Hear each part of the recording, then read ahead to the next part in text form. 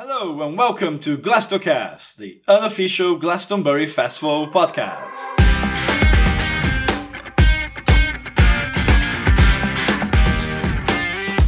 In this episode, Jesse and I will talk about our experience at Glastonbury 2022, the upcoming ticket sale, and our hopes and expectations for next year.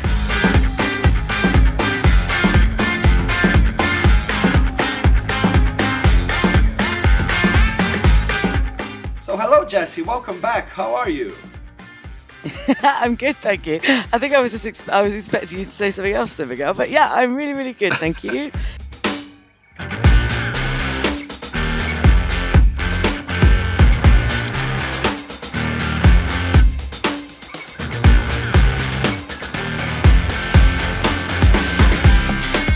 It's coming into autumn. You know, I've finished all my festivals for the season now, and I'm not going to lie, I am missing it a little bit, but I'm doing very well, and excited to get back on the podcast. How was the end of your summer? Any other highlights, festival highlights you want to share, or where did you take your tent this summer after Glastonbury? So I actually did a few before Glastonbury as well. I did Shindig Festival, which was really good. That was in late May. Then I did Mighty Hoopla as well, which is a day festival in London. That was very pop-tastic. Then obviously Glasto. And then, I did a few. I did Secret Garden Party, which made its return in 2022 after 5 years off. Not gonna lie, it wasn't that great. If you want to know more, have a look at my Where's My Tent blog. But Secret Garden Party used to be amazing, and I think that they didn't think things through properly this year. So hopefully, I'm sure it will be back better than ever next year. But then I also did Boomtown Fair, which I always do as well. I saw Captain after our interview with him, so Yeah. saw him do a DJ set in the Hidden Woods, which was wicked. Boomtown was absolutely melting, though. I mean, of course, we had a hot summer all round. Like I know everybody will know that, but Boomtown was the hottest festival I've ever been to. Like, imagine, do you remember that day it got to like 32 or 33 degrees at Glastonbury in 2019? It was like that for 5 days solid. Damn. It was a lot, but it was really good, Boomtown.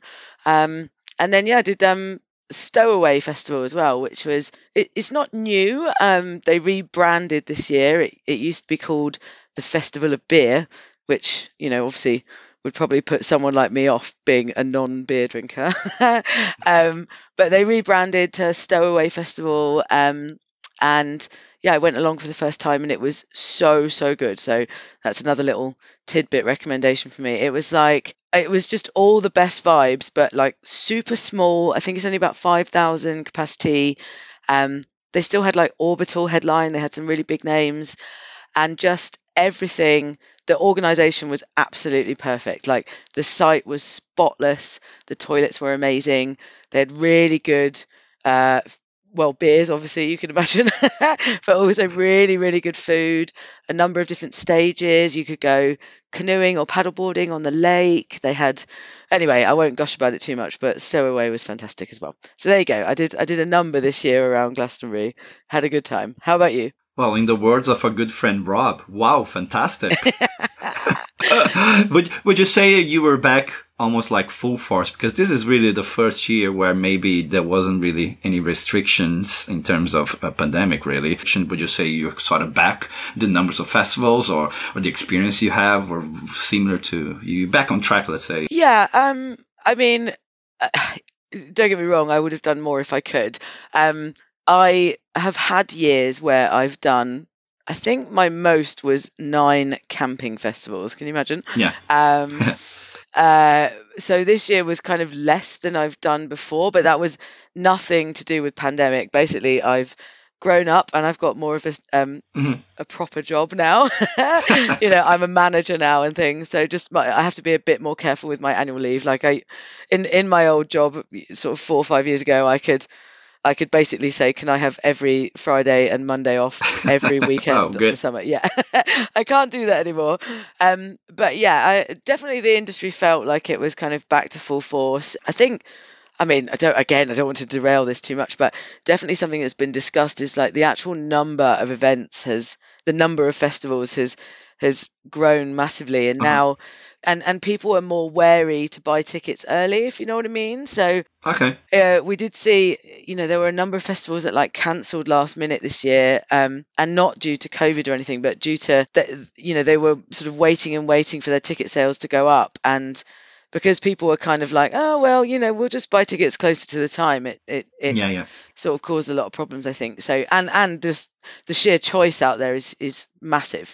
Basically every single weekend there's a choice of kind of 5 or 6, pretty sizable festivals to choose from over the summer. So, but it did all feel, up and raring again. Obviously, Glasgow being the biggest of them all, it was mad to be back in those fields with that many people. I did, shed a tear, stood in the crowd like, oh, we're all together again. But yeah, it all felt back to normal mostly for me. But yeah, it's interesting. I mean, it's not interesting, maybe it's sad, but I think we yet to understand the actual impact on not just the industry, but on how people consume festivals or events. I don't know if we're still sort of kind of relearning how we used to do, or we are changed and we are adapting, but it's still happening. But yeah, it was good that you were able to go to so many camping festivals that before, or as much as you like. That's excellent. Oh, well, my end, Glastonbury was really my only camping festival, but that's usually my normal, to be honest. Other than Glastonbury, mostly I just do a few random gigs or some festivals in London Park, which is just easy to go, even though this year we did have some strikes around many of the big festivals in London as well, as well as Glastonbury, as we're going to be talking about that. But if I would pick a highlight other than Glastonbury itself, I did go to see Nick Cave at All Points East, and that was massive, really. It is an artist I really, really like, and for some reason I never went to see him live, even though he's been in London not many years ago, and he's quite connected to UK. So I finally was able to see him perform, and he just delivered. I would say probably was the musical highlight of my festival this year. That was so good. And another one was just after Glastonbury. We came back on Monday, and on that week, LCD Sound System was doing like some sort of residency at the O2 Academy in Brixton, London, awesome. Brixton. Yeah. I think it was 5 nights maybe, and they are a band I really, really like. So I actually had tickets for 2 nights. Yeah, one was on Wednesday, so not long after Glastonbury, and then I had one for Sunday. As a big fan, I think I'm going to go for 2 nights.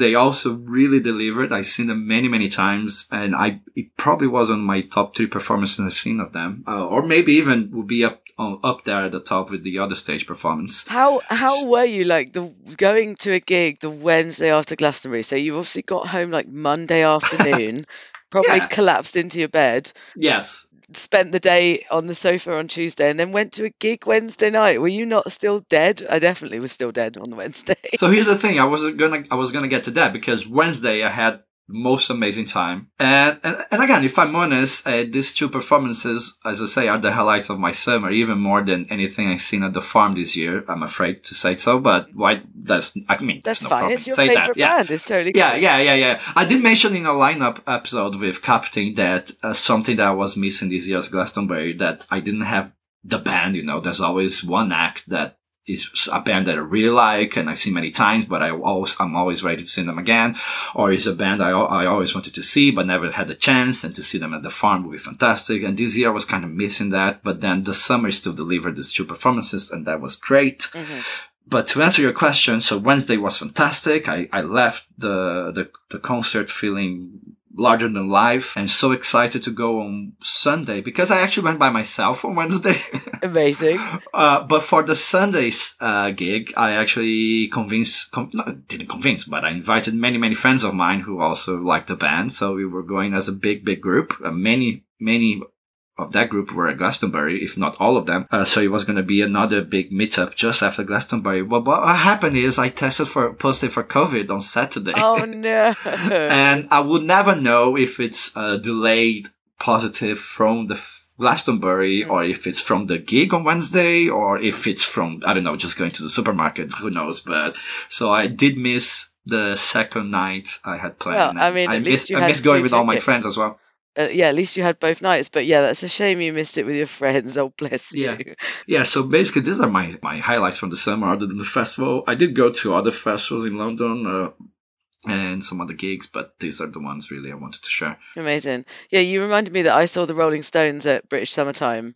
Oh, yeah. Because they are like my like top three favorite bands, definitely the Rolling Stones. And Hmm. I saw them. Obviously, it was my number one highlight of Glastonbury ever was 2013, seeing them just because it was just such a perfect day and such a perfect gig. And then I saw them again in like some sort of stadium in London. I can't remember which one. In sort of 2018, I think it was something like that. Hmm.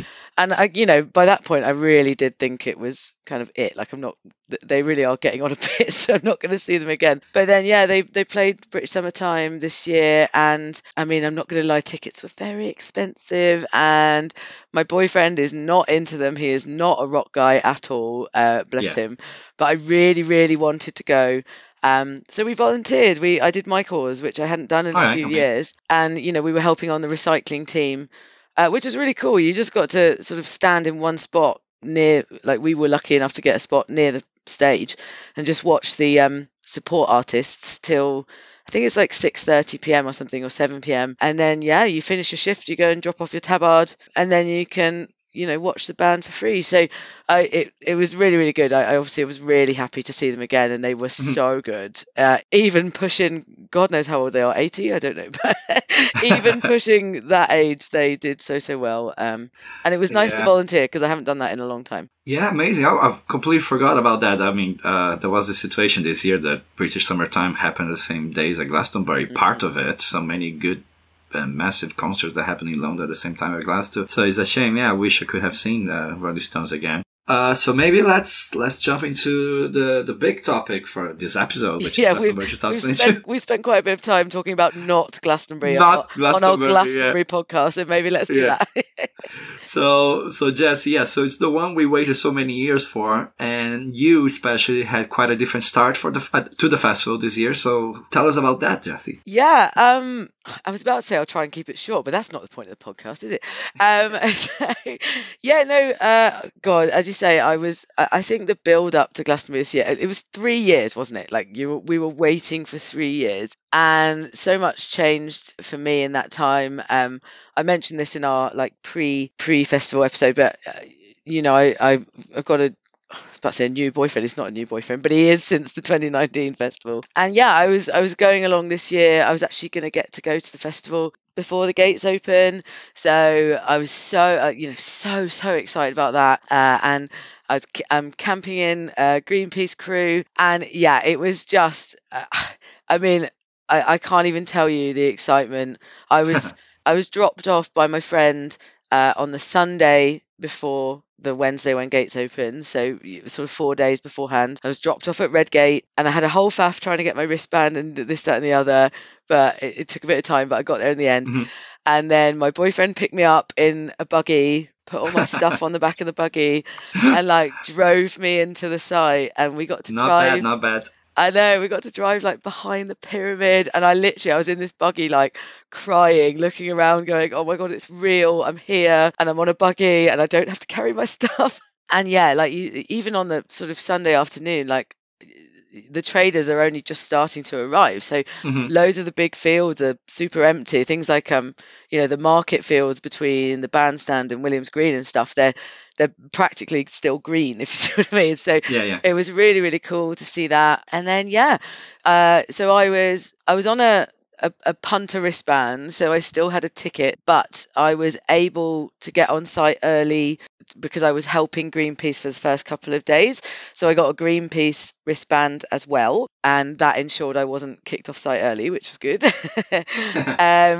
And yeah, so the Greenpeace field, for those who don't know, well, obviously everybody knows if you've been to Glastonbury, you know where the Greenpeace kind of main field is, but the crew field is kind of next to it at the back of Williams Green.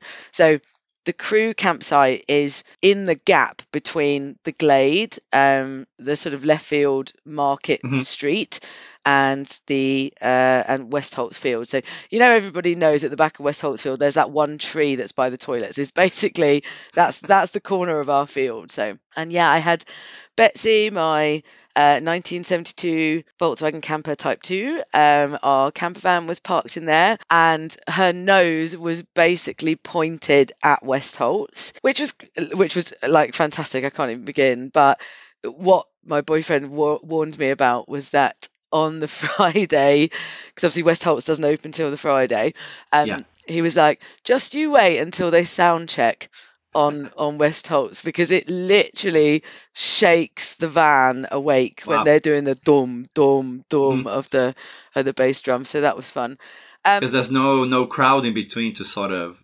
No, there's no. It's just full sound straight into your. It literally just comes like a big woof wave into the van. So that was a fun wake up on a few days. But no, I mean, it was amazing. But yeah, so what did I do? So in exchange for getting on site early, I basically wasn't allowed to just sit around, which is totally fair enough.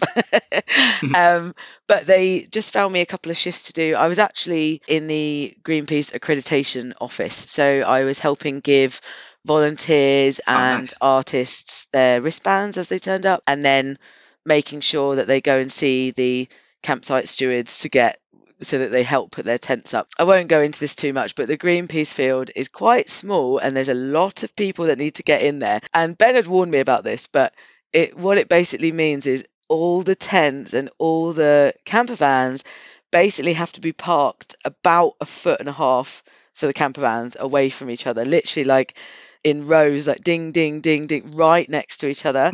And then tents, they basically put your tent up for you and they push it right up to the person next to you. You're not really allowed too many guy ropes and stuff. It's all about Tetrising people in. But it was so cool to see them all setting up and meet all the volunteers and stuff. They obviously got quite a bit of downtime. I only had to do like 2 8-hour shifts, and then I got to wander and see the site, which has always been my dream before everybody turns up. Nice. I went up to the sign on the Tuesday. I finally made it up to the sign. I actually posted about that on the Gloucestercast Instagram, and somebody replied going, it doesn't count if you went up on the Tuesday because nobody's there yet. I was like, excuse me. Maybe it is a bit of cheating. Like for me, it's just the effort of actually like you get to the bottom of the hill and you see where the sign is and you're like, God, that is actually really quite steep and really quite far. So on the Tuesday I didn't have anywhere to be, I was like, this is lovely, and everyone did the same thing. We all went up there and watched the sunset. It was absolutely beautiful. And what else? I guess I went and explored all the crew bars, which was super cool. Always wanted to see those. All right. It was crew parties happening before the gates open. What's the I mean, I wouldn't say there's not like, well, at least if there were, I didn't find them. But like all the crew bars are open, and like it's usual that so there's the Tow and Hitch, which is the Arcadia crew bar, and everybody who works in that general area, like people who work in the park or people who work in obviously Arcadia itself, and maybe people from the other stage, they all go to the Tow and Hitch after their shifts, if you see what I mean. It's like it's almost like a little it's all location based really. And then the Maceo's is the one for kind of the Shangri-La area. There is a Shangri-La crew bar as well. It's a bit smaller and it's not as well known, but you've got Maceo's for like Block 9, the Common and stuff, and then the Shangri-La one, which I can't remember the name off the top of my head, something to do with London Underground. They've got like an old tube train in there. It's quite cool. And then there's a theatre and circus one as well. I didn't get to that one. It's quite difficult to get in that one, I've been told. That was the one I didn't get to. But I wouldn't say there's like specific parties on, but there is definitely always DJs playing and really good vibes in there as people finish their shifts and are getting excited for the festival to start. Amazing. It's really good, isn't it? I did volunteer back in 2014 and I was going to work at the bars.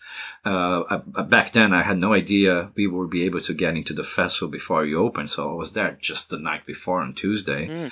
But of course that was already a great experience. And I don't think you had to work throughout the festival. I did back then, but I must say it's still, as I always say, 2014 is one of my favorite years. And it feels kind of nice to be part of the festival somehow, even if you're just a small cog in the whole machine. So did you kind of felt it was great to be sort of maybe part of getting the festival ready or even assisting people who are maybe doing bigger things or more important things? I mean, everyone's important, but how do Yeah. you feel about that? If I'm honest, I probably felt guilty that I wasn't doing nearly as much as everybody else. Like, my boyfriend was helping to put the lights up in Greenpeace, and he was working solid for like 7 or 8 days before the gates opened. But I mean, he's lucky enough that when the gates open, that's his job done. But there were, especially in literally the sort of Monday and the Tuesday before the festival, some areas of the site are just frantic, like because they've got so much to build and something's been delayed and yada yada yada.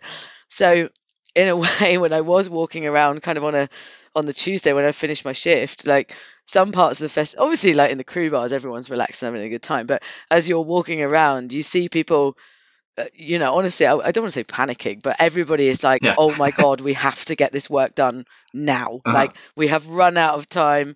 This is it. Like, yeah, I enjoyed being a part of it, but I did constantly feel slightly guilty that my role was, I only had to do two really not very important shifts, just chilling in the accreditation office for a few hours. Really, compared, but I didn't, I don't have the skills. I can't help.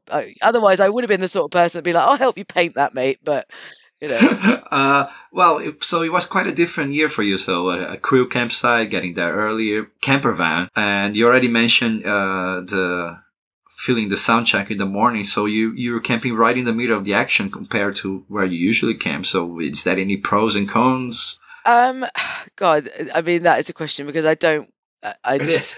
Anything you miss by being maybe with your group of friends, things like that? Yeah. So that's what I was going to get. Like, I didn't want to sound like too braggy. So yeah, I mean, obviously, you there is not really a more central campsite unless you're a trader. Like, that is the most central crew campsite of them all. So it was incredible to be there. The camper van, I mean, just having a good night's sleep. Oh my God. It just, I mean, I'm getting old, but to sleep on a memory foam mattress in a warm camper van, and then, it's cool in the morning, and then to have a shower every morning. Like, I can just imagine people listening to this podcast who've been to the festival being like gritting their teeth at this point. But I was able to have a shower every morning. And yeah, I mean, it was amazing.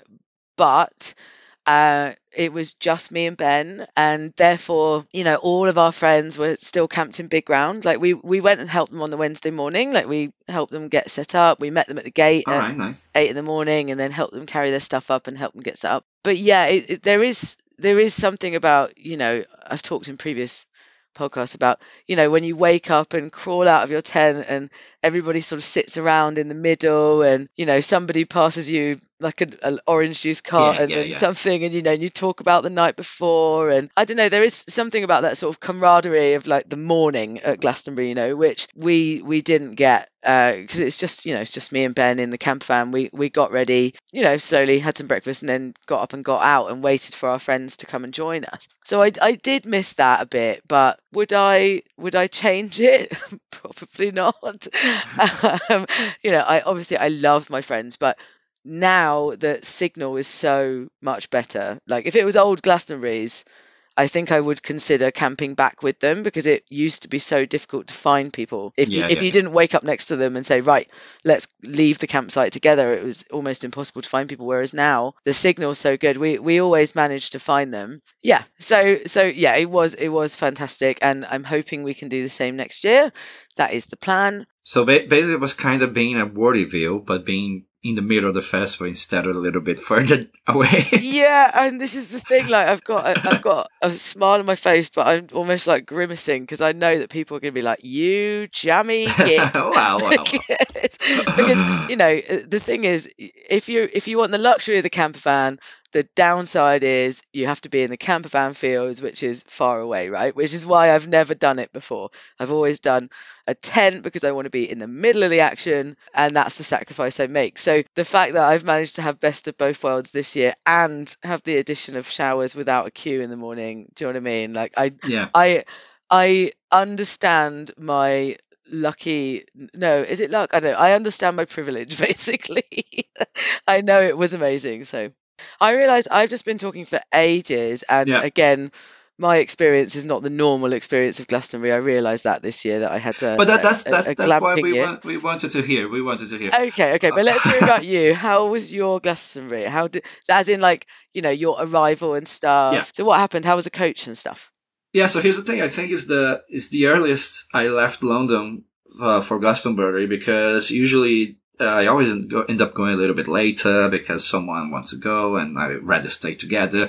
But this year everyone was on it and convinced that let's go and let's get there as early as we can. So, and we left London at 2 a.m. So basically, usually it takes 4 hours and a half. There's some years it took 5 maybe, but I think it was guaranteed that we would get there before even the gates open. So that would be a first for me. But then, as I mentioned before, of course, this year we start having some concerns because of the train strikes, and no one knew what was going to happen, right? Because some people who were planning to go by train started to get cancelled. So what does it mean? It means that we're going to have more traffic, and maybe it's going to take ages, or people are going to get later to the farm, or people are going earlier. There was this added doubt. I start getting concerned, and of course, as we do with our group, we start telling them, you guys have to be on it. Make sure you get there in time. We're not going to wait for anyone. So everyone got a little panic, let's say. But then to my surprise, it was all for nothing, because there was literally zero traffic. So I was mostly awake the whole journey, and I was like, the bus is just going, that we didn't stop at all. And I think from the time we left London Victoria to leaving the bus there, it was 3 hours and 40 minutes, something I never seen, which is basically just the time for a regular journey in any given day when you don't have thousands of people that are supposed to be going to the farm. So that was a surprise. And we joined the queue from the coach on gate A. And again, I thought we would see a long queue in front of us, but we were really close to the gate. Really, really close to the gate. There wasn't that many people in front of us. What time did you get to the gate, Miguel? So we left at 2, or maybe we left a little bit later, but let's say we left 2:30, 3 hours and a half, so 3 left, so around 6 maybe, 6 in the morning. 6, nice. But still, I thought we're gonna join the queue a little bit further away from the gate, but no, we were just right there. That's the moment I start checking Twitter, people, what they are saying about their journey. And that's when I started seeing a lot of people talking about massive, massive queues on gate D. They're saying they're closing and moving people to the gate. And then I'm there, like, I couldn't, because there was a little curve on the gate. I couldn't see anything, so I couldn't see how long the queue got behind me. But I was just following people's update, and it was so different from my experience. So maybe we just left at the right time, and I don't know, because people have to change plans last minute. People are arriving later. I don't know. But our experience was really, really easy. So we were just waiting for the gates to open. Usually Michael is at gate A, and he was there when we opened, but we didn't really see. I think he talks usually with the television, BBC gives some words. By the time we actually start walking and go through the gates, we just saw him leaving. we were just waiting, Michael! Yeah. But Rob was already on the queue because he does the overnight queuing, and I asked him to send me a pin. He always camp at Park Home Ground. And I always try to get to Park Home Ground, but I end up usually at Derry Ground or Payne's Ground, because previous year I would arrive a little bit later. But this year we had the choice, So Rob sent me a ping, location ping, and I was trying to get to him. And at one point I was so, when you're so close, but you still, you walk around and you cannot find a person. And then of course there's already a lot of people opening tents and stuff. Let's just stay here, which was already a great location. So, close to the co-op, close to the railway track. Amazing. And then close to Rob, because I went to find him after, which was really nice to see him and know that I'm this close to him. But Rob's location was mental, because it was literally by the fence where he starts the arcade field. Wow. So in a way, I was almost happy I couldn't find him when he's on location, because we were a little, I want to be close to the action, but not that close. So I think when you're close to the railway track, it just takes you quickly to many of my favorite areas. So yeah, in a way, it was also slightly different from other years, because I finally got to the point where I wanted to be, even though and not than that, speaking how it felt everything was going too easy. This was also going to be my biggest group ever at Glastonbury, but everyone was arriving different times. A big chunk arrived together with me, but there was many other groups arriving later. And then suddenly everyone was arriving, actually finding us and joining our campsite. So what's happening? I would go for a walk on Wednesday or to do something. I would come back. The other group arrived and there was a spot next to us and we were all together. So Wednesday went really smooth this Everything year. fell into place. I love it. Yeah. In a time where, as you say, I was so excited because we waited so long, but then I start sort of getting a little bit panicky because of the rail strikes and everything like that. And then suddenly everything was just going in a breeze. It was fantastic. Brilliant. Smooth as butter. Love it. How was the rest of your Wednesday then? I was going to throw you the same question. Did the usual. I mean, I tried to take a nap, but Wednesday and Thursday was quite hot, right? If I remember correctly. And we did what we usually do, which is the opening ceremony. I tried to get there later than usual because it's quite a slow ceremony, you know. They take their time with the whole ritual, but I find it always amazing. And it is a build up. I always say it sets you off and puts in the mood of the festival, you know, that is already, there's a parts of the ceremony where they have like a shared moment, you know, where everyone does the you know, they say everyone turns around, let's send good vibrations. It kind of brings you into that mood of the festival and what's to come. But yeah, it can be a little bit slow.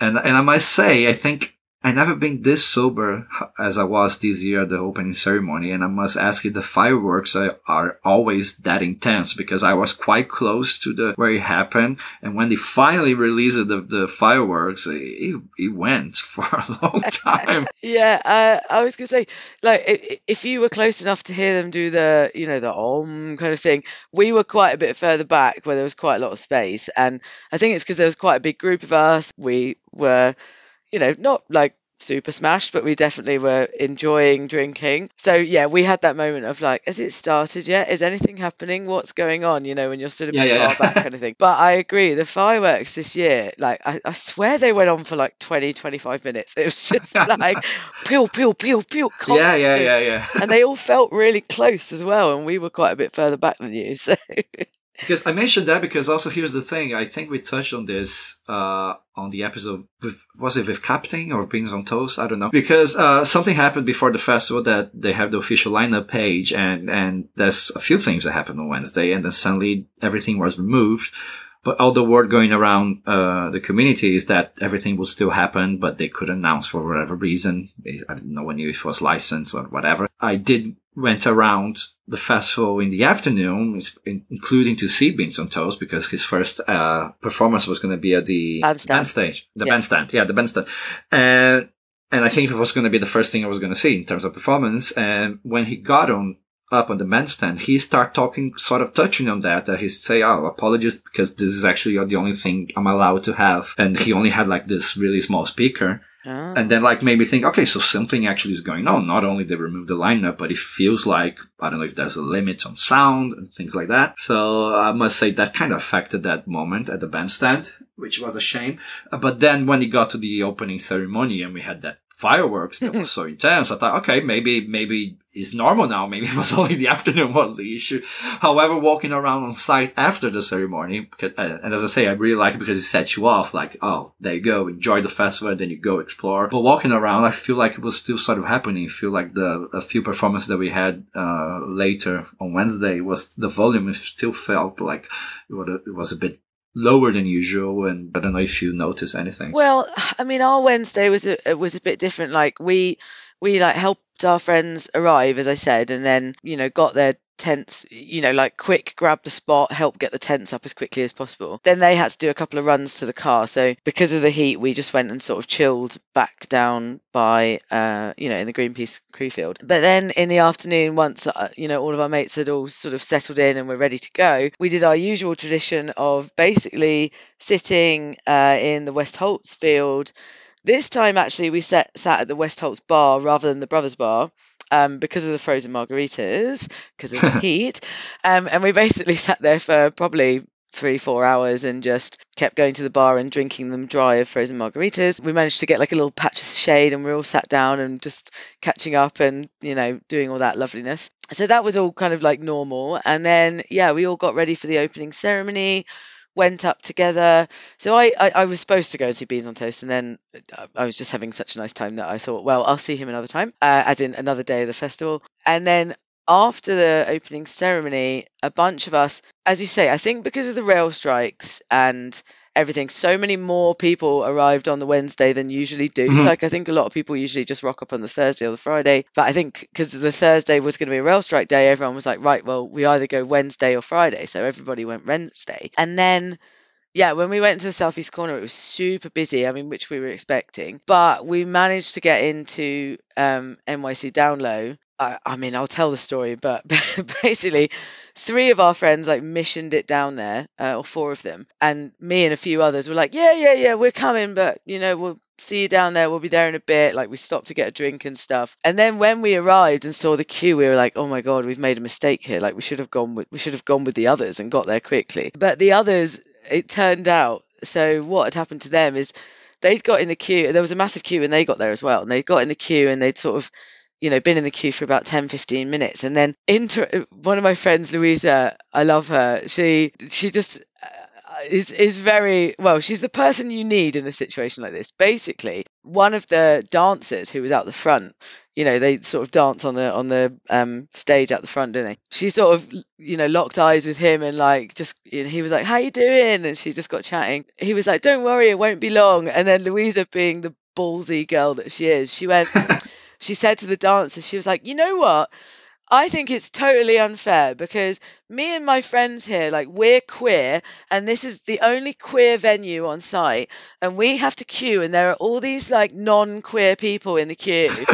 Like, surely if you're queer or LGBTQ, like, we should be prioritized." And she was obviously just being ballsy and somewhat joking, but the dancer was like, "Oh my God, I totally agree," and like basically dragged her up on the stage with our three friends and All right. and took them to the front of the queue and said, "These are my friends," and let them in.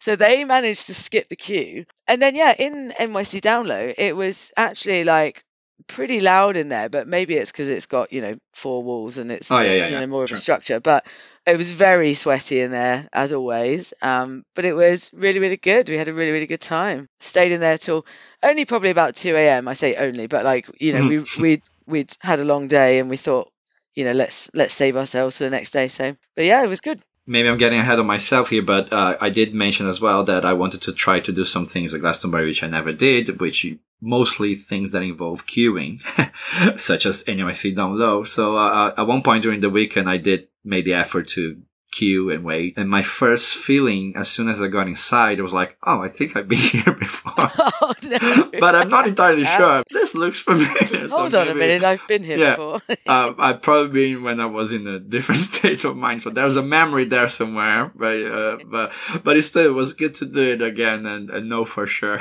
Yeah, I was going to say, at least you definitely know this time. Jesse, you did mention, maybe it was one thing that we should talk about a little bit. You mentioned how due to the strikes, maybe way more people arrive Wednesday and Thursday. Then later throughout the festival, I mean, that's the question. If the festival was overcrowded this year, I know it's something that I only start thinking about it when Friday arrived, and like many people in the festival, I thought I could just go and see Wet Leg at the park. But of course, that didn't work. That didn't go very well. It was super crowded, and not in a way. I've been to sort of TBA performances at the park that those one that is secret, but at one point everyone knows it's going to happen. And usually you get there, and even if it's crowded, you can make your way and maybe sit down on the hill to watch it, or you can go across the crowd from the top and come down from the other side of the stage and find a good spot. That really wasn't working for Wet Leg. And even if when I tried to make my way through the crowd, which was terrible already, I was thinking of giving up many times. But knowing from past experience at one point it's going to open up and it's still going to be enjoyable, I kind of made my way to try to get to the top, but it's just, I wouldn't never find an opening or somewhere that it would work. And even when it did, it was just too far away. And the park, maybe there's some setups they need to change. The sound really does, if you just watch it from far away, it's not really enjoyable. But Mm. I mean, if you're that far, and that's when I sort of start thinking like, is this festival busier than usual? And maybe in hindsight, that is something that was in my mind on Wednesday and Thursday in my subconscious, because I also remember on Friday thinking, usually my feeling is I have done so much in the 2 days and that the festival is only fully starting now. This year I realized I was like, oh, it's going too fast. There's stuff I haven't done yet. And maybe it's because of the crowding. So what were your feelings on that? What are your thoughts on that? Yeah, I've got to say I was definitely one of those people who got home and like I I actually wrote a blog about this and then was like, no, Yeah. I'm not going to post it. I don't want to be too negative. But I ended up putting it as an eFests thread because I was like, I've written it out now. I need to post it somewhere. But there's a few things. Like, firstly, obviously, Ben, my boyfriend, did say to me, he was like, when you're on site before people arrive, and then suddenly there's so many, like, tens, hundreds of thousands of people, the difference, like, your brain can't really comprehend. Like, I was just walking down this place Yeah. yesterday and now it's super busy. So the difference really makes the impact of people feel worse rather than when you arrive at the same time as everyone else. So Hmm. Hmm. so I got to bear that in mind. But I definitely agree with you in that there were so many decisions I made this year because even like walking down normal pathways at like 11 a.m. or like 1:30 p.m. when Yeah. normally things are pretty chill in the festival, even just walking down like the market streets or like a path round by BBC Introducing or whatever, it was literally like shoulder to shoulder, side to side on the path. And it took forever to walk anywhere. You couldn't just walk at a normal pace because there was just too many people everywhere. And like, everybody say like, oh, it used to be like that, blah blah blah. I've been a busy, if you're watching an other stage headliner and then afterwards it finishes and you're going to go up to Arcadia and you're Hmm. within that crowd and you're walking like a penguin, like I've been there before, like I know what that Yeah. feels like. But it really did feel like absolutely everywhere was heaving all the time. And wet leg, I was the same. I was really hungover on the Friday and I forced myself to get up. I was like, I have to see wet leg. And we left at 12:30 from Greenpeace and they weren't on till 2. And I think we got to the bottom of the park field at 1, so like an hour before they started. And I first noticed, like, that row of food places along the top of, I think it's Park Home Ground, but at the bottom of the park and the corner of Arcadia, there's like a row of food places. Yeah. Yeah. Every single one of those food places had a queue that must have been minimum 40 people long. I know it was lunchtime.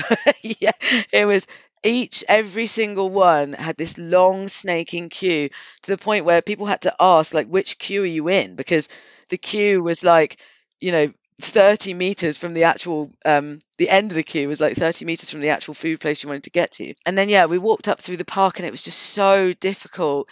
Even an hour before they started, we managed to get a spot sort of back left of the sound desk, but we couldn't really see the stage because the sound desk was sort of in the way. Like if we stood on tippy toes and looked round, we could just about see the actual stage. But we waited and waited, and I was so hungover, and people were just literally. So like it was almost like the only space I had was the size of my feet. Like my shoulders and stuff were too big. And then we ended up, they started and we watched like 15 minutes and I was like, I can't even hear them even from here. I know the park stage, when the wind's blowing the wrong way, it's awful, but I was just like, I'm going to have to give up. And Yeah. then Yeah. I'd felt it the night before on the Thursday actually. And I know that the Thursday there's less venues open. And as we said, like more people had turned up early, but it was really, there was a moment where I had to like go back to the Greenpeace crew bar because I was like, I just need to get out of this crowd. We went from the Glade and we tried to go up and along the railway to get to Greenpeace. And that crossing at the Glade that goes down towards the corner of the camping field, that sort of bit, like Hmm. up and over the railway at the Glade. It was just, I wish I'd taken a video. Like it was people like trying to go in all different directions and just squished. So I there was was these already, junctions, right? yeah, I was gonna say, other than wet leg, the second moment when I start thinking, because okay, wet leg got really big before the festival or that year, and maybe they should have put them on another different spot. So maybe it was the best decision, but they didn't change. Or anyway, that's, you can talk about that.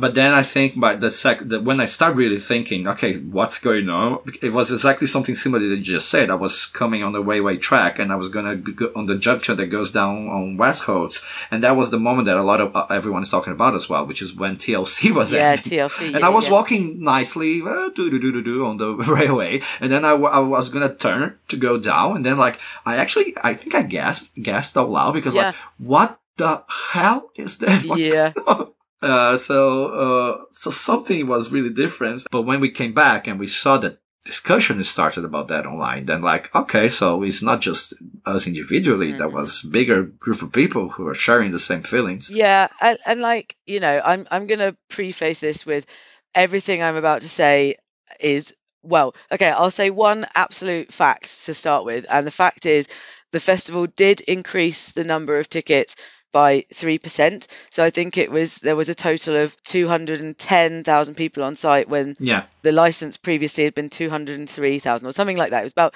7,000 more people ish, right? So that we knew that beforehand, but for me, the crowding was so much more than that. It wasn't just a few extras, and there's a few things here. So firstly, I think it was good weather, so and people were so excited to be there that they left their tents earlier than normal. There wasn't like people hanging out at the tent so much. So that's another probable fact. Here on in is just proper hearsay, and I'm not going to dwell on it for too long because this is just little tidbits that I heard and musings that I've had since.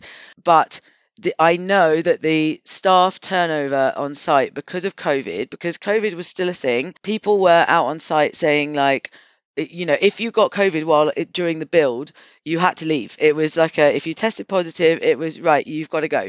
And then they had to get people in really last minute, like pulled them in, so that meant the sort of staff turnover was quite big, like even in the days running up to the festival and even when the festival was working. So, I mean, we spoke to a security guy, I think on like the Saturday, and we were like, you having a good time, mate? And he was like, yeah, it's my first time here. And I was like, oh yeah, how are you feeling about it? He was like, oh, well, I only just got here. And I was like, what? And he said he'd had a phone call in the morning. He'd never worked at Glastonbury before and was asked to come down from London like that morning on the Saturday morning because he had to replace someone. So the reason I bring that up is that it wasn't, Glastonbury usually has the same load of staff and the same load of volunteers who love it so much. They do it every year. Obviously, there's contractors and stuff that always come in and yada yada. But in general, it's returning staff, right? But they had to replace them with new staff that had never done it before, etc., etc. And there were loads of rumors going around through crew as well. I'm not going to name names, but I was talking to lots of people in different areas of the festival as well, not just mine. And they all said, yeah, there's definitely like thousands more people on site, and they think it was because of people. It was the hottest ticket in the world, right? Everybody wanted to be at Glastonbury. All of this is me totally fantasizing. So, none of this is based on anything. But for me, it felt like, and the rumors going around crew were that it were true, that there were tens of thousands of extra people there, is all I'm going to say. How they got there, I don't know. But but even as you say, even going by official numbers, it was supposed to be the most crowded Glastonbury ever.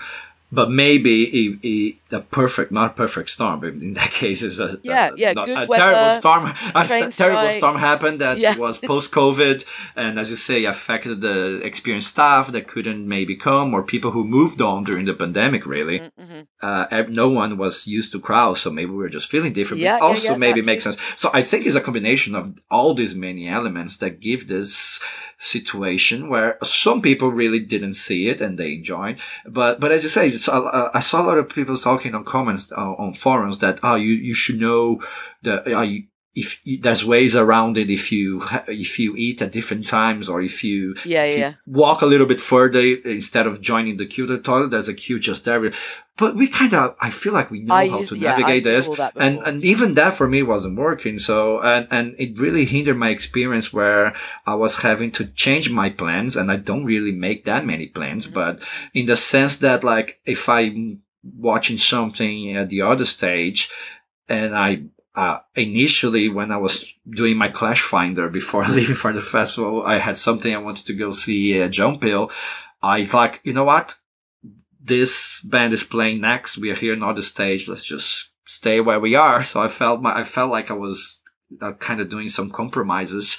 And maybe it's my own mistake. Maybe I should have just pushed it through and it would have worked. And you mentioned there was like food for the amount of queuing for food. So even that, after I came back from the festival and then I started seeing other people talk about it, I did realize that I think I had more, let's say, fast food than usual this year. Because I was just going to places where maybe had less queue or the queue was moving faster, or because again, I don't like to queue at Glastonbury, and it felt it was the first time I was queuing for things like food and toilets more than ever, and having to do compromises. And at one point it worked out quite well, because maybe I would end up seeing an artist that I wasn't planning. And you always have the surprises, right? When the plan has to change at Glastonbury. But it did feel this time that I wasn't feeling that great at the festival. I realized later, thinking about the whole experience, because I feel like I was having to do compromises more than ever. Yeah. And, I think, we need to go back to talking about what we did, what we got up to. But one thing I completely agree with is that, and sort of leads on to that, is that, I always talk about how I normally spend quite a lot of time at the Pyramid Stage, right? Like, I know it's because I'm camped in Big Ground, but I only saw Diana Ross at the Pyramid Stage this year. And even then, we couldn't really get a good spot or view. Like, we turned up sort of 20 minutes before her, which I know is not long enough, but we still managed to enjoy it and get somewhat of a good view. But there were a number of times that I was supposed to go to the Pyramid Stage and meet up with friends, but because of my experience of the crowds, and I was only at West Holts, which isn't exactly that far, I saw loads of stuff on West Holts because it was so close to my camper van, but I wasn't planning on going to those things. But it was kind of those and as you say, we weren't making the decisions like 10 minutes before a set was supposed to start. Like, I'm sure I know that in Glastonbury 2017 and 2019, there were a number of times where I just went, you know what, I'm just going to nip over to this stage for, and I would like, okay, I'd have to go through a crowd, but it wasn't impossible. You just walked through a crowd and you just had to wiggle around a bit, and then you could get to the other, whatever stage you were going to, slightly longer than normal. But this time it was like, if you are going, you need to go at least an hour before to even get a chance at having a semi-good spot. And I'm not talking like front row. I'm talking like being able to see the stage and like having a speaker that's sort of semi-facing you. So, I was going to go and see Paul McCartney, but we didn't. We ended up we made our choices based on the fact that we didn't want to, get stuck or queue. So on the Paul McCartney night, we went into the Southeast Corner at like 9 p.m. and it was dead. There was like not a single soul about, but we had a really nice drink at a bar. And then we went into the temple as soon as it opened. And then we did like 6 hours of drum and bass in the temple because we got in and we just stayed in one place because we thought it's much easier than moving around. I was supposed to see Kendrick on Sunday as well, and lots of my friends were going. But when we text them, they said they were quite far forward. And again, it was only an hour before they were going to start. And in the end, like a sort of separate group of us, not just me and Ben, there was a few of us. But we went, you know what, actually, let's see Bicep, because then we're close to the Southeast Corner afterwards anyway. So we ended up staying at West Holts for Bicep. So yeah, it was like, I had such a good Glastonbury, and I think I want to finish this talk about crowding with that, because I honestly had an amazing time, and I think it was probably my second best Glastonbury. Still, nothing's touching 2013 quite, even with the showers and stuff. I think 2013 still beats it. But I still had such an amazing time. But we would, we always talk about don't plan too much at Glastonbury and, just pick this, that, and the other. But this year it was like decisions were made for me based on where I was, what the crowd was like, where I was, what I was planning to do, what I was planning to do like 4 or 5 hours later, not what am I doing an hour from now? It was like, okay, well, in 4 hours time, I need to be in the southeast corner. So I can't go to Dance Village, Silver Haze, because Yeah, that's it. yeah, I need to be in the vicinity of southeast corner, because exactly. otherwise I won't, so that was the only thing. Like, there were, Wet Leg, I really want to see. I missed them. I didn't see a Pyramid Stage headliner, which is the first time that's ever happened. I guess if you count Diana Ross as she's a legend slot, it's not really. It's the sort of fourth headliner, isn't it? But I didn't see one of the main. Usually, it's been actually biggest crowd has been the Legends lots. Yeah. Very, very true. Very true. I made a mistake there. But that thing I just said, that you were sort of standing always in the same vicinity. That's what, when I was looking back, that's I realized I ended up doing it. Maybe subconsciously, or as you say, decisions were being made for me. So I realized I barely was at the Williams Green. I honestly love the Crow's Nest, and I barely was there as well this year. And John Peel, I don't think I've seen a gig there this year, which is also never heard of. And I do put a lot of weight on that on myself, looking back. I mean, I think there's all these issues that we are discussing, but also, again, I went to this year with a conscious decision of trying to take it slow. And what happened is I didn't realize that meant I was going to do less things. I think I could take it slow and still do everything I used to do, but that's not how it works. That's right? not the same. So, yeah. So part of me, like, maybe I should have tried more and push it through, but I was kind of also, so there's also all these external factors, or what was happening there in terms of crowd, but also maybe it's part of me. I decided to, I'm fine staying here. Oh yeah, but I could have made it work if I really pushed. But when I came back, but coming back, maybe I regret a bit of that. Maybe there was a way I could have just pushed it, but also we do need to touch on this. Like, something was different this year. So even though a lot of people say, people were saying the same in the 90s or in the 80s, but for a fact, the festival has been growing every year. And so at one point it starts to maybe, becomes true, and maybe something that you need to think about. And the other thing I definitely noticed this year, because we were talking about, if you want to go to Shangri-La or the temple, you had to plan hours ahead.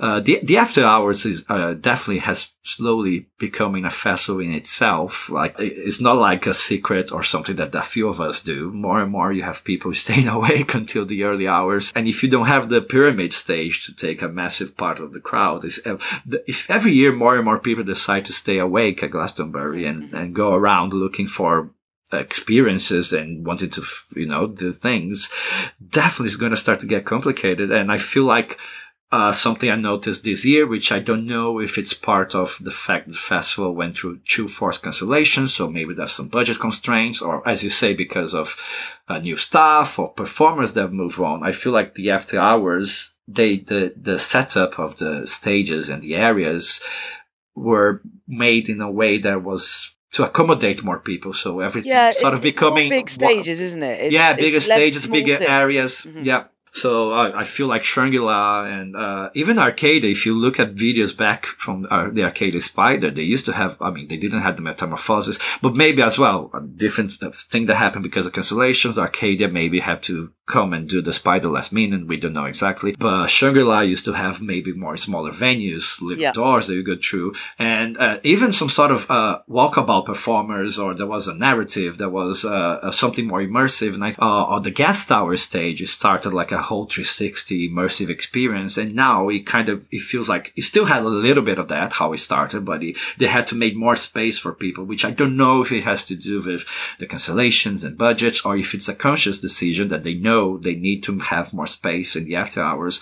And this is where the festival is moving forward. So I did came back with a few doubts on that as well. I think definitely this year, like, I think they were probably worried about small venues and COVID, like people being worried about being in a small there's box also maybe room. that, of course. So maybe, like, I'm crossing my fingers it will turn around. And that was what I was going to say next, is that I really think, like, this year, I'm hoping this year was an anomaly with all these extra people. I think, there was, all these things that account for it. But I think as we settle back into a rhythm, I'm hoping it will be better again. But this is a year after a long pause. And as we talk about it at the start of the episode, we're still not entirely sure the extent of how it affected how people go to festival, or how it affected the festival itself. So maybe this is like a transition year where finding the bearings again. So it was all around I mean, I was reading stories of this festival had these issues, the other festival had the issues, etc. And it's understandable. But yeah, let's see I what was going to say, happens. like, I think that there's more events, there's more festivals, as I said at the beginning. Yeah. There's loads more, and there just aren't enough contractors. You know, you need different. Yeah. You need security companies. You need somebody to put in the electricity, somebody to put up the fence, somebody to manage where all the electricity points are, the lighting. The actual infrastructure of a festival is huge, and there's so many festivals now, and lots of companies did have to fold during COVID, and Yeah. new ones are just starting up to try and take their place, but they're not as experienced. And so I think, as you say, I think you said it was a perfect storm, but let's say it was a storm in a teacup. I think Yeah. everything kind of sort of came together, and everybody wanted to go back at 100% this year. You know, nothing. You know, COVID. What's that? Like, nothing ever happened. True. 100%, and it just was. Nobody was quite ready yet. So Yeah. I'm hoping that next year it won't be the same, and it will go back to. You know, I'm not saying let's go back to Glastonbury 10 years ago or anything, but like I'm still fine with the higher numbers. But something was wrong this year. Something didn't happen. But you know. Yeah, but I mean, as you say, you still is one of your favorite Glastonbury ever, and Oh, yeah. many people have best experience ever. But all right, enough about that. Let's talk about the rest of the weekend. In terms of music, there's no point in go day by day now. But if you have any favorite sets you want to highlight from the weekend. Okay, favorite sets. Well, yeah, that bicep set that we ended up going to on the Sunday night, and realised these are not going to be in order, as you say, maybe not in date. Yeah. Bicep were incredible. The light show was mesmerising.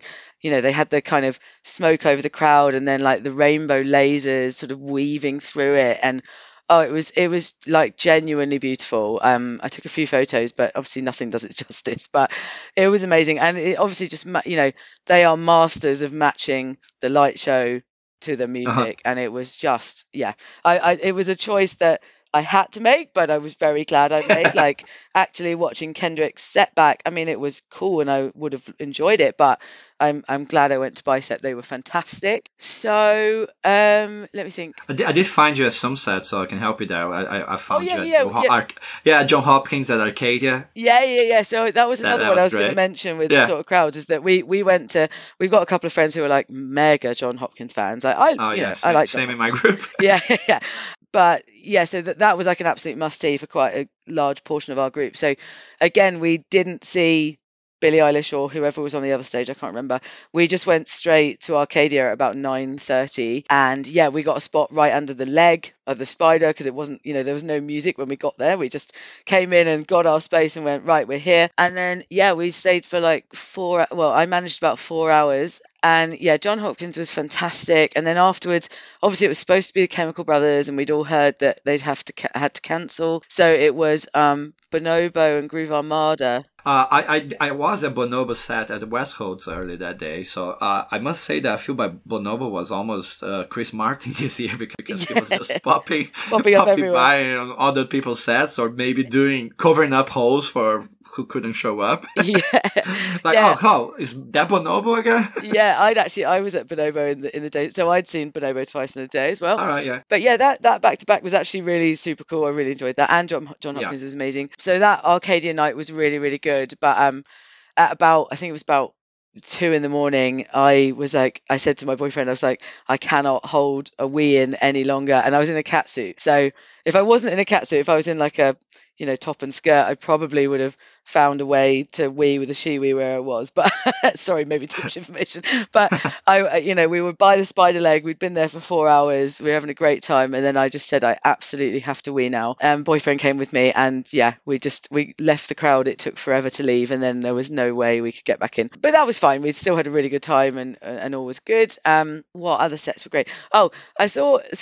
I had a really great time at Greenpeace again, classic, on the Thursday. It wasn't quite the same run of 8 artists in a row that I loved, but I got to go in the Greenpeace tree when, oh my God, it's the church were DJing, because I'm sort of friends with those guys now, and also because Ben basically helped to build the tree and put the lights on the tree. Yeah. So everybody knew him. So it was kind of like, we saw they were up there DJing and we were having a great time. And then we were both just like, should we go in the tree? And he was like, yeah.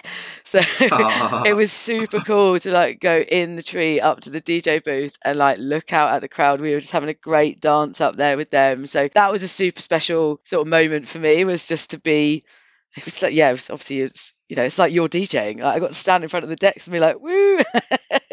So that was cool. And then like Diana Ross was fab. I saw Brass Against at West Holts, which are like a brass band that cover people like Rage Against the Machine and stuff like that. And it was so good. Like, really, that was like first thing on. It was like 11 a.m. On the West Holt stage, and it was wicked. I really, really enjoyed that. And then, just saw some great DJs in Macio's, which is it's the Block 9 crew bar, including Artwork, who's like a mega fave of, Ben introduced me to him, but I love him now. He's a great like disco DJ. And then I guess the other one to mention is Beans on Toast at the Truth stage, where I bumped into you again.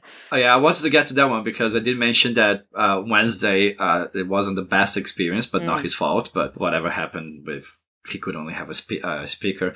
But then the following day, that day of contrasting experience, I think, if anything, it was one of my highlights because that was so good. Such a good set, wasn't it? Yeah, especially because it was followed by K Tempest, so it's the perfect combo and it's the perfect time. It was the last time I would see Beans on Toast throughout the weekend, even though he said, right, that it was a prize up for grabs for everyone. For those who will be at every one of single of his performance to get some sort of stamp or loyalty card. He mentioned on a podcast, and I don't know how you felt when he mentioned on the podcast. It felt like he was coming up with the idea at the podcast. Yeah, I think he did. I don't know if he was prepared for that. But he was telling that at every single gig, so he really went for that. Or maybe he planned it all along. I don't know, but it was the joke of the weekend for him. I actually was camped in the same field as Beans on Toast, so I bumped into him basically every day, and it was quite funny because I swear I always see him in person when I'm looking really worse for wear.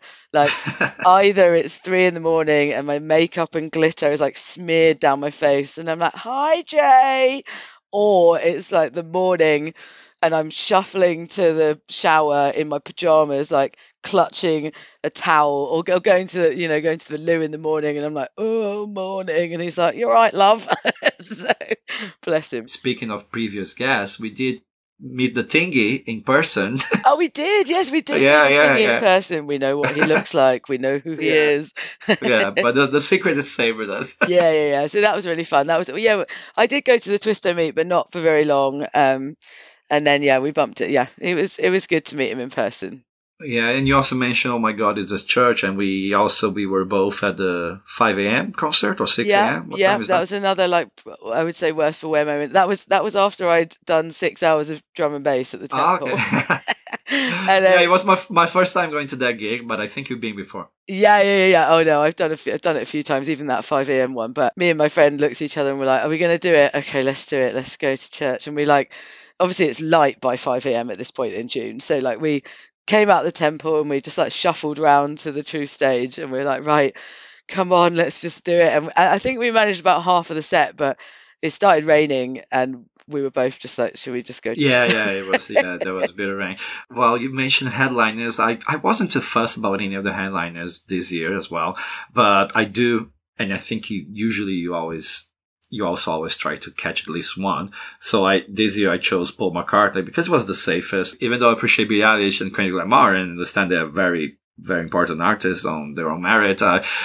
If I'm going to see one, I just chose Paul McCartney because I think I would be not interested in the other ones.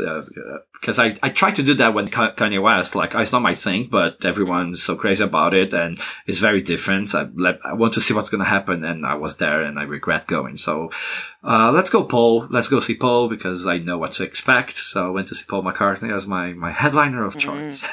The second half of the gig was fantastic. So no regrets there. Yeah, you got to see Dave Grohl, didn't you? Yeah, of course, Dave Grohl and also Bruce Springsteen. So, I mean, you have to give it to Paul McCartney, right? At his age, he was a fantastic gig. So, I'm glad I did that.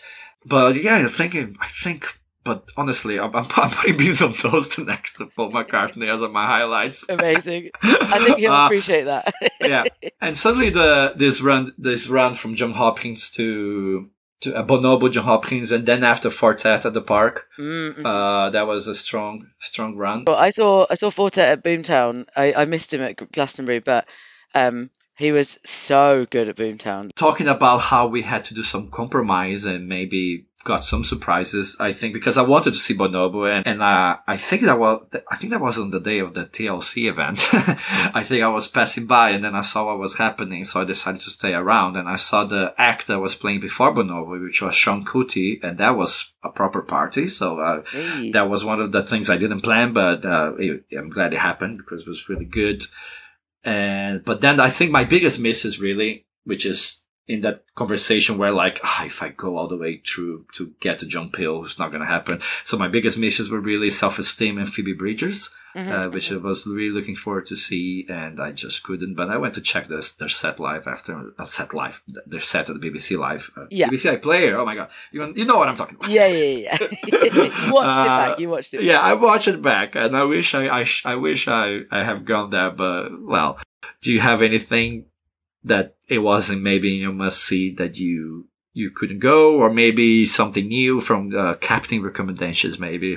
I mean, yeah, there was definitely, I really wanted to see Black Midi and Amyl and the Sniffers, based on Captain's recommendations and some listening I then did after he mentioned them. But both of them I missed. I never get to John Peel, to be honest. So when I saw that Amyl and the Sniffers was on John Peel, I was a bit like, I'm going to miss that. I know what I'm like. And Black Midi, I think, was just bad timing. But yeah, I think there was a couple I missed, but I think I did do a lot of wandering around this year. Yeah. And I saw some great little DJs on sort of little small things, which really enjoyed. Yeah, a place I found myself a lot this year.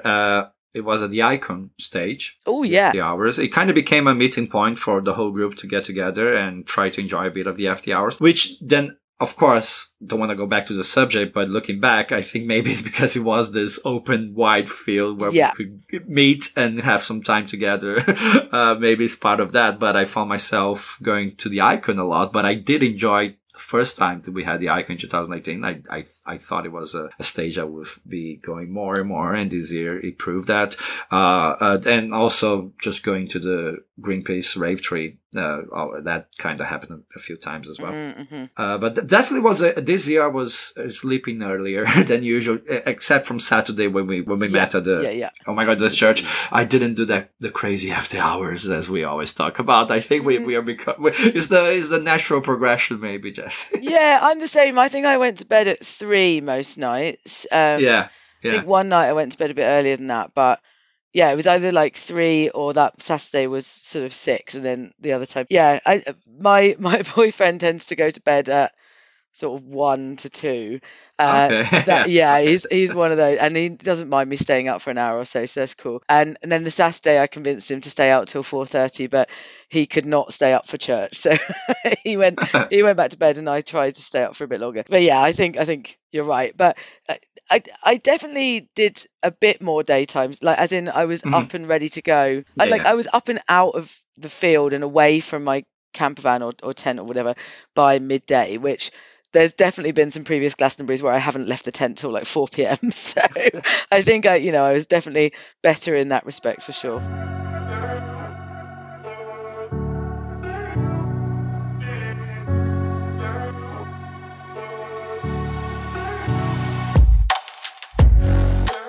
As always, we ask our listeners to contribute to our episode. So let's listen to a few stories from 2022 and hopes and expectations for next year's festival. Hi, my name's Paddy, and Glastonbury 2022 was my 5th Glastonbury. So my group, we try and go to the Sign on the Wednesday evening usually, because it's a nice view and there's usually a nice atmosphere up there. But this year is the first time we happened to be there when the sun was going down, which was a beautiful sight, just seeing the sun going down over the hill, and there's a really nice view up there. But everyone started cheering the sun going down. It was absolutely incredible, and going to make sure we're back up there next year at the same time, because that was genuinely a standout moment of the entire festival. Thank you. Hello, Glasgowcast. My name's Richard. I've been to Glastonbury 6 times. Love it, as we all do, I'm sure. My highlights for 2022, I would say Friday would have probably been First Aid Kit on the other stage. They were really good, really uplifted. Great set. Saturday, I'll go with Hack Baker, again, the other stage. First thing in the morning, amazing set. Really, really good. And on a Sunday, me and two good friends of mine, Jojo and Dan, we grabbed something to eat in Williams Green. Sat down by the bandstand and caught Mick Artistic there with his show. Hysterically funny, really, really good. Definite highlight for us for this year. Really, really good. Going forward, next year, headline, I'd like to see maybe My Chemical Romance, perhaps. Legend slot, probably Elton John, I think. And acts that not played. Maybe Harry Styles. I think it could be a good bit of fun. So I'll go with that, and thank you very much. Hi, I'm Laura. I've been to Glastonbury 5 times so far. Hopefully we'll make it a 6th. My favourite moment, performance, memory sort of thing of Glastonbury 2022 is Self-Esteem's secret set at Greenpeace on the Saturday. I'd already seen her be interviewed at Williams Green and play on the John Peel that day. So it was just a triple whammy of excellence, really. And it was such a great atmosphere, so relaxed. And it was amazing to see her bring such an amazing show to such a small stage. For next year, I'd be very surprised if Harry Styles wasn't headlining the Pyramid stage. My heart definitely says Taylor Swift, but my head says Harry Styles. For the Legends slot, I think it's about time that Blondie did it. I don't think they've been at the festival since 2014 when they played on the other stage. And they've got an album out next year and they are legends. So fingers crossed they'll get a chance to do it. For somebody that hasn't played before, who's fairly new on the scene, I'm going to go with Baby Queen. She puts on a great show and she was really great at Neighbourhood Weekend in May. And she's just played with Olivia Rodrigo. I think she supported her on a UK tour. So I can imagine her putting a great show on. Fingers crossed. Hi, my name's Rob, or Matakin, if you see me on social media or Discord or whatever. My Glastonbury moment of 2022. The thing that strikes me is always seems to be on the hill in the park. They always seem to have a special moment there. And this year at the end of the festival, I went up with my partner to watch the Lotus Burn thing, which was pretty cool, pretty fiery. And I think the whole point of the Lotus Burn was, to kind of cathartically say goodbye to the last 2-3 years or whatever you've been going through. Essentially, I didn't have much to say goodbye to, but I just kind of wanted to kind of see the spectacle. But I remember watching it kind of halfway through the burn and turning round, and there was this girl in her early 20s, late teens, and she was obviously going through something. She was obviously very upset, and it just kind of struck me this moment that I was kind of blasé about it, but there were people that were there to say goodbye to a loved one, or forget what they've been through over the last few years, and it just really struck me. Human emotion, hey, it's an amazing thing sometimes. So going up there and being communally emotional was a great experience. Thank you so much for everyone who contributed. We love hearing your stories at Glastonbury Festival. And if you want to be featured in the next episode, keep an eye on our socials to know what we're looking for, or even to send your own suggestions for future episodes. Thank you.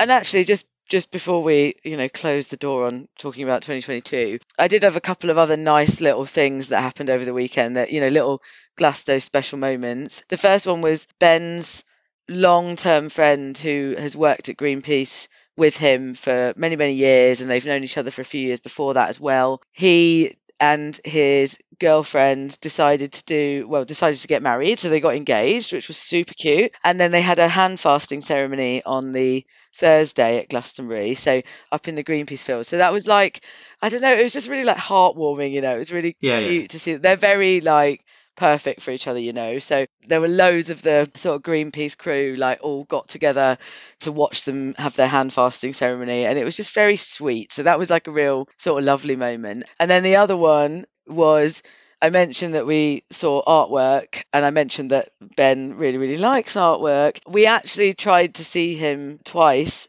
but I can't remember exactly. I think the first time, the first time was NYC Download on the Friday night, and he was the first on at 8 p.m. And we naively thought, oh, he's on first. Like, there won't be a queue at 8 p.m. And we went to get in the queue at 7:20, and it was mega already, like people waiting for NYC Download to open. But anyway, so we missed him then, and then we tried to go and see him at Macio's on Saturday morning at 11 a.m. Of all times, what a random time to play. But we got there and he wasn't playing, and we looked at, so in Macio's, their lineup, it's literally a poster that they put up in Macio's, and then you can take a picture of it and say, right, okay, I know what's going on. And when we looked at the lineup poster for Macio's, they'd actually just reprinted another one and stuck it over the top, and Artwork's set time had completely changed. So we'd gone there to see him based on the information we had from Wednesday, but that information then turned out to be wrong. So we ended up seeing Artwork. Actually managing to catch him was Sunday, right after Diana Ross. We like legged it over after Diana Ross to Macio's because Ben was like, it's the last day, I have to see Artwork. And we got into Macio's and there was nobody there. Like I hadn't seen it. I'd only been there like once or twice before that week, but it was literally, there was maybe like 3 other people in the bar. Obviously it was like prime time. The Sunday Legend had just happened, you know. Macio's, if you've not been in there, the dance floor is the back of a articulated lorry, just a lorry. So it's like a long, thin dance floor, and the lorry's got its side open, and then there's a DJ at one end. So we went in and we saw it was Artwork. And I said to Ben, I was like, there's nobody on the dance floor. He was like, I don't care, we're dancing. And I was like, all right, fine, I'm in the mood, let's go. And yeah, we had some drinks and we were dancing in there, and then Artwork like came and said hello and was like, thank you for coming. And he like took a video on my phone of us and stuff. And then after his set, he like came up to us and was like, you know what? All of my friends were supposed to come to this set and literally none of them have come. So I'm going to have a beer with you guys if you don't mind. And we were like, my boyfriend was like starstruck. He was like, oh my God, yeah, fine. So then, yeah, we sat in Macio's after his set and had a beer with Artwork for like an hour. And he was just chatting away about his life and like, yeah, it sort of came up in the conversation that my boyfriend was a mega fan and had like, Yeah. you know, they were talking, you know, Artwork was saying things like, oh, I, you know, did some Zooms over lockdown, and Ben was like, oh yeah, I watched them. and you know, they were talking about these things, and like, I don't know, Artwork was just so lovely. And at one point when he realized my boyfriend was from Somerset, he was like, oh, I've got a present for you, I'll be back in a second, and like off he ran away from our table, and we were like, what on earth is he going to get? And we thought maybe he was going to get us some sort of mega wristband or something. That was kind of we were like, oh my God, is he going to get us like a backstage pass for NYC Download or something like that? That was what we thought. But he came running back out with this mischievous look on his face and put 2 cans on the table, and they were cans of cider, and they were like, they had like proper labels on them that said like Artwork cider, and he'd had these like 1,000 cans of cider made, and like it was his own brand of cider or whatever, and he said there weren't very many of them. But when he found out my boyfriend was from Somerset and loved cider, he went and got him some. So it was like just really nice, just a really That's nice amazing, dude, you know. We did talk about if performers maybe moved on to other things, so it looks like he's branching out as well. Well, yeah, he's obviously going into cider production. There you go. Yeah. Wow, that's a great story. Thanks for sharing. Okay, Jesse, so the ticket sale is almost here, but before we get to that, do you have any expectations for next year in terms of headliners maybe, or legend slots, or any new act you're looking to see play at the farm? Looking at the rumor mill, it feels like Taylor Swift is back because she was supposed to play 2020. I feel like Arctic Monkeys is sort of like at the top of what people are hoping is going to see. Harry Styles as well. Harry Styles. Yep. The names that were already sort of, we've been listening for during the break we have at the festival. Elton John is a name that I think has always come back as well. But what do you have in terms? Do you have anyone you expect to see at the farm, or you want to see at the farm? Well, I saw Lady Gaga this summer do her Chromatica Ball tour, and it was Like, I'm not going to claim to be a pop princess or anything, because I'm not really, but she was phenomenal. Like, I was in that crowd watching her perform in that stadium, and I got like the whole like full body tingles because her voice is incredible. And obviously, she does all the dancing and all that, and it's such a performance. But I had this feeling when I was watching her, like, when you watch those old videos of like Freddie Mercury at Wembley or whatever, and you like you get those tingles and you go, oh my Yeah, God, yeah. this person is just, I'm alive and I got to see this person at the same time. That's, maybe I sound like a mad gushy fan, but she was so, so good. And all I was thinking while I was watching her was she would, like Beyonce's 2011 set, I think she would be absolutely iconic on the Pyramid stage. And she only ever played, I think it was at 2011 or 2013 or something, on the other stage in the daytime. Like, she hasn't played since. And I know she's not high up on the rumor mill, but God, I would absolutely love to see that. And I think, a solo female performer, she would be fantastic. Exactly. It's great that you mentioned that, because I did put on my notes, because I was going to ask you, because I know that you were there at her tour this year. So I was going to say, you know what, I wouldn't mind that, because I've never seen. And I think it's this type of act and performance that definitely, even it's not something I put on my playlist. I would love to go and see it in the festival at the farm. So yeah, definitely a good contender. She would be amazing. So I'm really, really hoping for her. And God, I'm really going to sound like a pop princess now. But honestly, like, please don't take this too much of me. Obviously, we all know my dream headliners would be AC/DC, The Prodigy, Fleetwood Mac. Yeah. That, like, if we're talking like, never going to happen, those would be my favorites, yeah. right? I would also love to see the Spice Girls do the Legend slot. I mean, yeah. Because I think it'd be so good. And there's also rumours of Rihanna, who, so basically in order, if we're talking about female solo artists, then Lady Gaga would be my number one, but I haven't heard much rumour about her. Rihanna would be number two, and there's a few whispers about her. And then Taylor Swift, I'm not so bothered about. I think maybe she's slightly past, I don't want to call it my generation, but like maybe I was like 5 years too old for Taylor Swift to really be a massive part of my life. I would prefer Gaga or Rihanna. In terms of also solo performance, just going back, the exercise I did is I went back to the 2020 posters to see acts that were supposed to play and didn't came back for 2022. And on the pop side, we did have Dua Lipa and Lana Del Rey. Yeah. I also probably would go if they play, even though it's not my thing, but you need to go and see some pop, Gotcha. And you've just made me remember, oh my God, like Lizzo, I really want Lizzo to play as well. So she played in 2019 and I missed her on West Holtz, and I'm still kicking myself about it. Same here. I have seen her twice since. So I've seen her at Brixton Academy, and I've now, oh, nice. So I saw her there twice at Brixton Academy, and then I have got tickets to see her in March next year.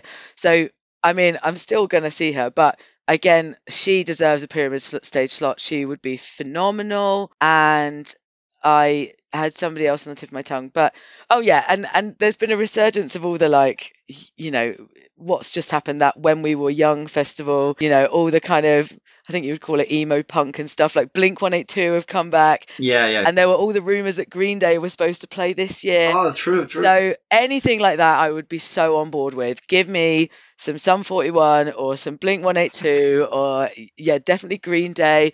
I'm really hoping for something like that on the lineup for me. And like, these are definitely not rumors, these are just my wishes. Yeah.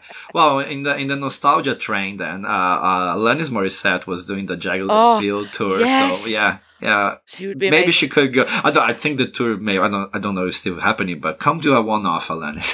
yeah, that's what she was rumored for this year, wasn't she? Because she was doing a tour around the names time. were sort of around. I don't know if there was a gap or anything. I would love to see Alanis.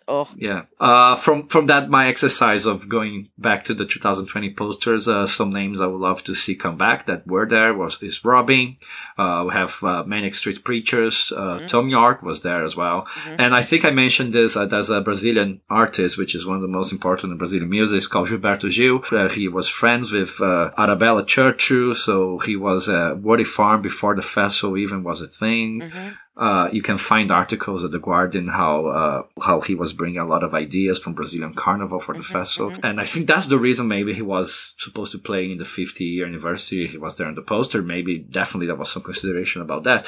Sadly, he didn't come back in 2022, but he did play at the Barbican. So I saw that, and that was fantastic. And I would love to see this at the farm and see maybe he would talk about it. I don't know. Maybe it would be great if that would happen again. Yeah, you've mentioned him a few times tonight. Like, I know you were so excited for him in 2020. So if he plays next year, then I will be there with you. I'll meet you beforehand and we'll go together. Okay. I would love to see you literally living your best life to Gilberto Gil.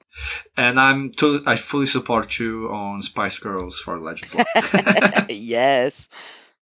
All right, Jesse. So we were all preparing for the ticket sales a few weeks ago, but then we got the surprise that this year was going to happen a little bit later in the year. So it's coming this November. When they finally announced the date, there wasn't no mention of the price, which just recently has been confirmed. Do you have any thoughts you want to talk about that? Well, the upcoming ticket sale, because it's funny, right? Because we waited so long for Glastonbury 2022, but we had our tickets in hands for so long as well. But it's the first time we're facing the dreaded ticket sale again. Yeah, and obviously like November ticket sale is the first time that's ever happened, isn't it? So that's interesting. Yeah, the price. Do you know what? There's obviously been so many people talking about this, and the problem is it's coming at a time where all of us are really struggling, maybe not super struggling, but we're all looking at things that we bought 4 months ago and seeing how much more expensive they are now. I'm talking like petrol, or even like your favorite brand of cereal that you buy from the same shop every week. It was £2 and now it's £2.60. Do you know what I mean? And we're all just seeing such huge price hikes, and we can blame that on whatever it would be. I'm just going to say, it's our government. I won't say it anymore. But there's things like Brexit, etc. They've all contributed, and the war that's happened. We all know it's happening. And then energy prices are the most ridiculous thing. And therefore, to see a number like £335 when you last time you paid 280.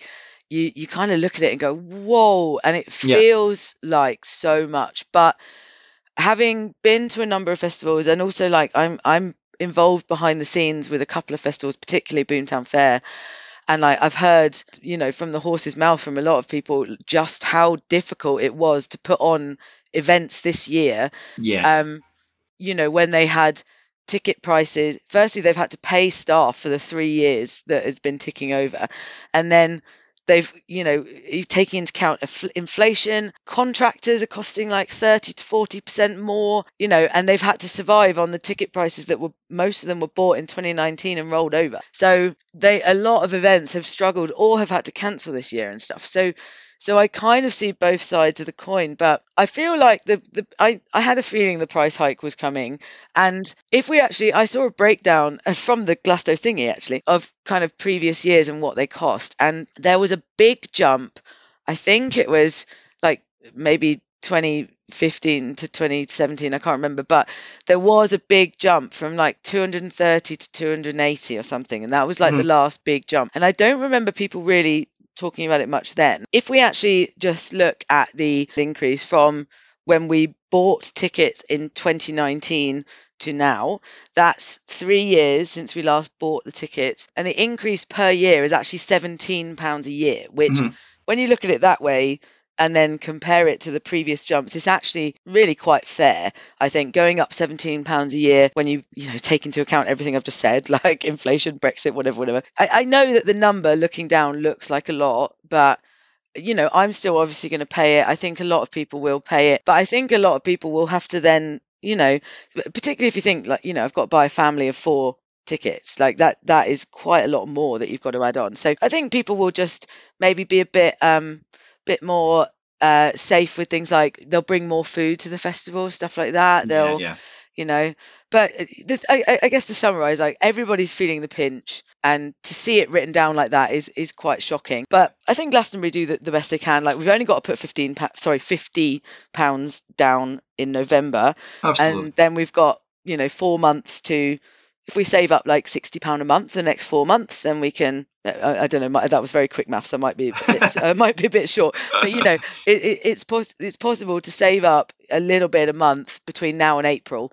and then you can pay it off. But anyway, what are your thoughts, Miguel? Sorry. No, I think it's definitely the same feelings as you have. I think it is justified. I think no one is questioning the raise, and no one thinking Glastonbury is charging more than they should. And for many, many years, people say that Glastonbury is so good, is a lot of good value. I would pay this amount. I would pay 400 or 500. But as you said, we used to say that in a context where people weren't having to choose between heating the house and buy food. So the macro context is the issue here, which is this podcast is not about that. So I think the price is still, in a way, a lot of value, but it's just sad that more people are being priced out, or they will have to make choices. And as you say, suddenly, I know I have been bringing less things and hoping to enjoy all the amazing food that we have at the festival and buy drinks. But of course, all the food traders, they are having to raise their prices, and again, justifiable. So then it's a weird, when thinking about next year Glastonbury, I'm already thinking, okay, I think I need to take more food again and more drinks and I need to save for it. I need to prepare for it. Exactly. So I think there's no doubt that Glastonbury is still amazing good value, and people are really quick to say as well that you mentioned Blink 182 coming back here, not as much as it happened in America, but the ticket prices in America were insane. So my other thought on that is that even though you can say, you can easily pay £100 to see someone at the O2 Arena or whatever that is. So it makes sense. However, that the fact that those gigs are also costing that much is also sad and a problem. But if you do that comparison to justify the cost as well, or the price, what does it mean to the smaller areas of the festival? And I think this is something the Gusto thing you mentioned, someone who actually been going for Glastonbury for so many years and maybe prefer to be all like just the camping aspect, or like to be at Avalon, or like to be at the circus field. They maybe have to start thinking even more than the other ones who are justifying the cost, because you pay £100 to see Coldplay headline their own gig. So £300 in the festival is very cheap, but someone who actually enjoys small bits, things outside the main stages, it kind of maybe they're going to be thinking even more about the value they're getting from. Yeah. But again, I'm not putting the fault of the festival. It's just sad at the state we're in, and that people just have less disposable income, I guess, and they're having to make difficult choices. And maybe the festival is not a priority, and it shouldn't be really. But if we talk more about that, the podcast becomes something different. But I think what we want to say is that we still support the festival. We still say it's an amazing experience, and you can go back to listen to our podcast and know how much we love. But it's difficult not to have also thoughts on, if many people being priced out, how does this change the public attending as well? So what does it mean for the future of the festival? But this is a conversation as a whole, not just Glastonbury itself, but and I think I just want to say, everybody knows my political leanings, right? And I'm not going to go super down that route here. It's quite obvious what side of the line I fall. I'm just hoping that something has got to give at some point, because the main thing is our wages are not growing at the same rate, nowhere near as what the cost of not just living but actually enjoyment is going up so much. Exactly, but obviously we need the basics first, so everybody's got to prioritize feeding their family, heating the home, looking after the basics, and then how much is left over to have some enjoyment, and that number is just getting less and less. So I think you're right, people are going to have to choose. So, and what does that say, as you say, who can afford to go? Is it just people who can afford, with lots of disposable cash?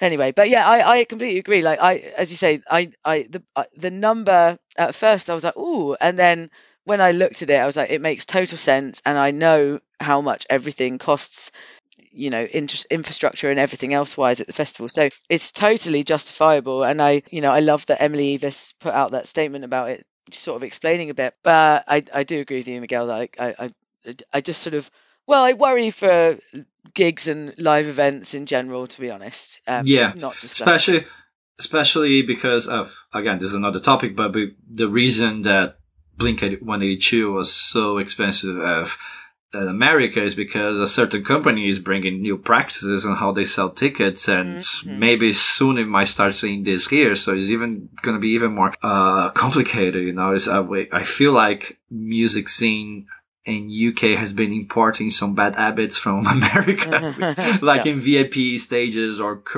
golden circles, things like that, tier tickets. And now they have this dynamic pricing, which what happened with Blink-182, where they're putting down to a logarithm the same way where when you're trying to get an Uber, when it's a lot of people trying, they just charge more. So they are bringing that into ticket sale. And then that's not a future I'm looking forward to. But anyway, we need to turn this into a more optimistic as we go towards the end, which is, I mean, we covered strategies.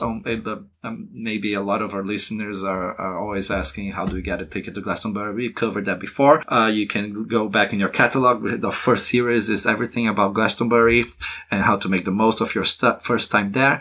But I think my question, just so we can help really our listeners who are new into this, or maybe even those who are trying to improve their chances. Basically, the strategy is quite simple, because if someone gets through the queue to buy tickets, the online queue, they can get 6 tickets. So the idea is just to split in groups of 6 and then just help each other. As soon as your group gets in, you have 6 people who are now free to help the next group. And then you organize everything on a spreadsheet, registration details. There's a lot of details on the strategy that we're not getting to that on this episode. But I think my question is, Jesse, if you had to pick a top tip to share on how someone can improve their chances to get a ticket, what would you say? I think just check 3 times, 4 times, 5 times that those registration details are correct, and that you haven't got any extra spaces in, or somebody hasn't accidentally, because we have a spreadsheet that is accessible to everybody who's viewing it. I actually obviously lock it so that nobody can fiddle with it,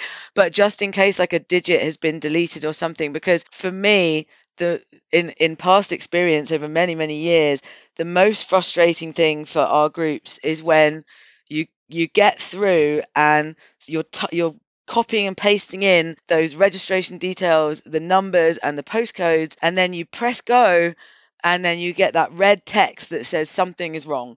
And then, that's when you panic and you go, oh my God, one of these registrations is incorrect, or, so as Miguel said, we actually talk about in one of the podcasts, we actually talk, one of the episodes, we talk a lot about this, and we go into loads more detail. So if you're looking for that, have a look on our website, find the episode and listen to that. But if it was just one top tip to make things less stressful, just honestly check those details 8 or 9 times. That you can never check it too many times. It's like when you go on holiday and you have to keep going, have I got my passport? Yes. Yeah. It's just do that, because that has been the biggest bugbear for us, is when somebody has typed it in incorrectly, or they haven't updated their registration. So they've said, oh yeah, no, that's definitely my postcode, but actually the postcode that See Tickets has is an older version and they haven't updated it. Yeah. And things like that. So just triple check. You've got time now. We've still got a week and a half. Well, I don't know when this podcast will get released, but we've still got a bit of time. Get on See Tickets,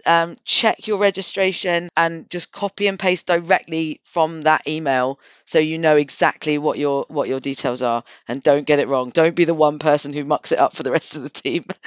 or even worse, in a similar vein, is when someone joins more than one group. And then when you put in the details, you say, oh, this person already has a ticket. And delays everyone. So do not join more than one group. I've scratched people out of my life for doing that. I'm not gonna, that is number one. If you want a way to piss Jesse off, or if you want me to never speak to you again, basically, that is the number one way to do that. Because if that's it. If I said to you, Miguel, oh, can I be in your team? And then somebody at work said they're buying tickets as well, and I'm like, oh, can you put my registration details in with you? And then my housemate's doing it as well. Whoever does that, it means that one of those groups you're going to really mess it up for, because you will get a ticket, and then the other teams will get bounced back when you already have your ticket. So yes, don't do that. Not a very nice thing to do.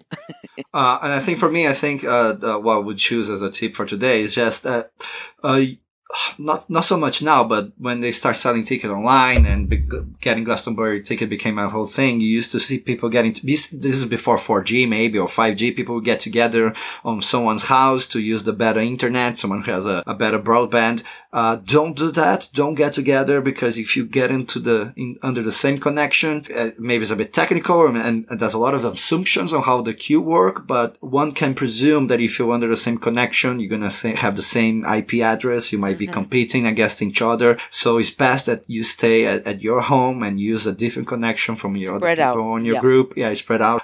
If you have another device, have one on Wi-Fi, another one use the 4G or mobile connection. So that should also help maximize your chances. Yeah, perfect.